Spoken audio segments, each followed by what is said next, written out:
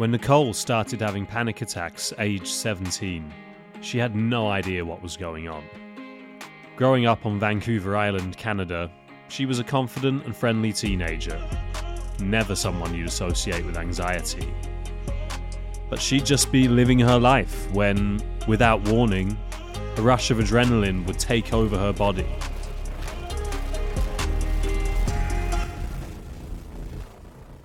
It was a violent physical sensation that felt like a heart attack. I would get so dizzy and so disoriented, my heart would start pounding, and I thought I was dying. Other than her parents, who were understanding, she never told anyone about them. Until one day, 17-year-old Nicole was waiting in line at McDonald's with a friend when a panic attack started. We're eating, and all of a sudden I was like, oh my God, I got to get out of here. And then the panic came. And it was such a physical attack that came over me. And the look on his face was like, what is going on? This poor guy, he's 16 years old or 17 years old, is like, never seen a young woman having a panic attack. She tried to describe what was happening to her, but it was impossible. She didn't know. She still remembers the look on her friend's face. Nicole felt absolutely ridiculous. People would just be like, what the fuck are you talking about? Like, what is that? What do you mean you're panicking? Growing up in the 90s, there wasn't widespread education about mental health issues. Hardly anyone knew about panic attacks. So to avoid the stigma of losing control in public, Nicole tried to keep her panic attacks a secret, as much as she could. But worrying about having a panic attack made her panic, which made them more likely to happen. She felt like she was losing her mind.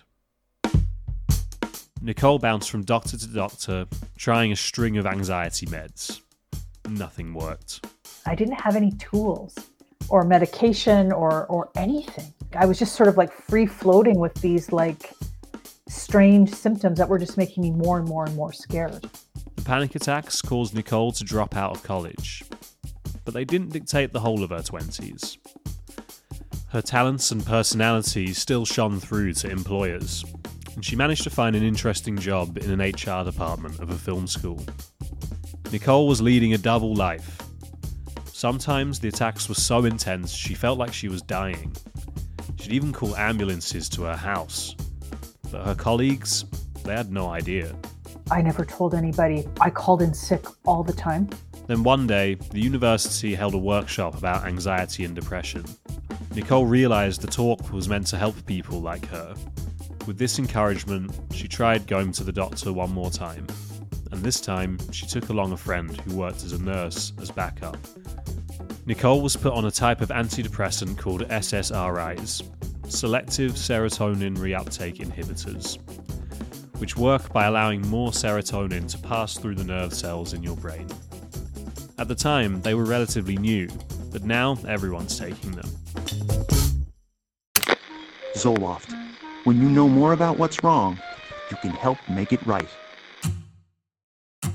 Finally, she'd found a medication that actually worked. Within 4 weeks, I was driving in a car with my sister, and I remember looking out the window and just thinking like what a beautiful day it was. And I had not remembered a time when I was able to sit in a car and look out the window and just appreciate where I was. That SSRI antidepressant, it saved my life. It gave me a life. The meds didn't totally get rid of the panic attacks, but Nicole felt so much better that after a while, she decided to come off them. This kicked off a vicious, but very common cycle. Nicole would take the antidepressants, feel better, stop taking them, feel worse, start taking them again, and repeat. She couldn't accept that she was never cured, that something she felt so ashamed of could be part of her life forever. Then, a round of layoffs hit the university, and Nicole lost her job. She'd always felt grounded by work, so unemployment was particularly rough. A lot of people with panic disorder or panic attacks are usually high-performing and are probably more on a perfectionist scale. I took a lot of pride in work, and I always found a lot of joy in work. But Nicole eventually found a new job. A dream job, in fact. she'd be working on the planning committee for the 2008 Winter Olympic Games. Nicole's career was skyrocketing. Suddenly, she had a wonderful opportunity and was surrounded by brilliant, highly motivated people. But working on the most important sporting event in the world came with a lot of pressure.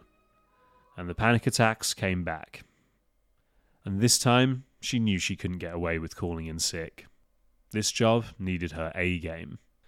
If she was going to stay employed, she had to do something she'd been avoiding her whole career. Tell her boss about the panic attacks. So many people told me, don't tell your boss, you're going to get fired. They're going to think you're this and that. And I was like, I have nothing to lose at this point. Like, I don't care anymore. Nicole scheduled a meeting with her manager and finally told her what was going on. She described how all-consuming the panic attacks were, and how she was starting a new course of SSRIs, which might cause some side effects for the first few weeks. Nicole braced herself for the reaction, but her boss was incredibly supportive. As it turned out, her ex-husband had also suffered from panic attacks, so she got how miserable they can be. Relief like you can't imagine.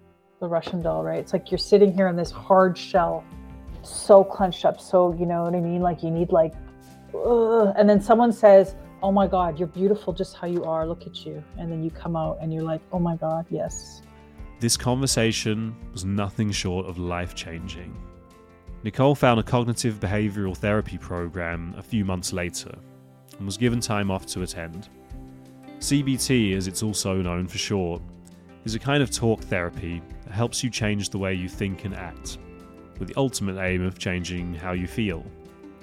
Sometimes it's done in groups, and this was perfect for Nicole. I do really well in groups because I didn't feel like an outsider all of a sudden. All of a sudden I was sitting around with all these cool people and everybody around me had panic attacks. And suddenly it wasn't a big deal anymore. Meeting so many other interesting, capable people who also suffered from panic attacks helped Nicole shed some of the shame she felt about having them herself. A few months later, her boss even took her aside to congratulate her. She could tell just from Nicole's behaviour that she'd made so much progress. The transformation was amazing to see. CBT gave her some good coping skills, but to understand the root cause of the problem, she needed to dig into her own psychology. With the help of a mental health professional, Nicole pulled all the pieces together. She'd had a loving childhood, but at the same time, she realised there was a lot of trauma and uncertainty too. Like when Nicole was 3, her mother almost died from a brain aneurysm. She was in and out of hospital for years. Nicole's father struggled to cope and suffered terrible panic attacks himself, which eventually led to an addiction to prescription tranquilizers. It was the 70s. Mental health care just wasn't a thing. He was given literally handfuls of tranquilizers, like hundreds of pills. So when I was young, I saw him have a seizure at the table because he stopped taking these tranquilizers all of a sudden. In the end, Nicole's panic disorder was no mystery. Her formative years were full of fear. As a child, she always had this sense of impending disaster, like something terrible might happen to mum or dad at any time. And it's no wonder. Sometimes it did. Nicole now has a full arsenal of strategies to reduce the frequency and intensity of her panic attacks. When the panic starts to build, she uses mindfulness techniques to ground herself, like counting the colours she sees around the room, or tapping, or alternate nostril breathing. She's also trained herself to just accept the panic when it comes and go with it. I do a lot of self-talk. This is just anxiety. It's a hassle, not a horror. It always passes. And more generally, she's found that keeping a balanced lifestyle reduces her panic, as well as all the usual good habits: daily exercise, limited alcohol intake, Nicole hasn't drunk since 2017, and avoiding cigarettes.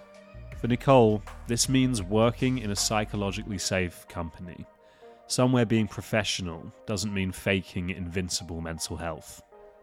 Now, as a senior brand editor at the scale-up Hotjar, Nicole is open with her colleagues about the challenges she faces.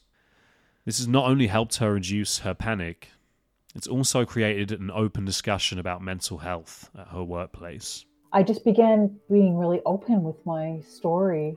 I find that people just come up to me all the time and they talk to me about their own struggles with anxiety and shame and embarrassment. Removing the mask at work, Nicole has become the person she needed herself in her early career. She's building a culture where no one needs to struggle with their mental health alone.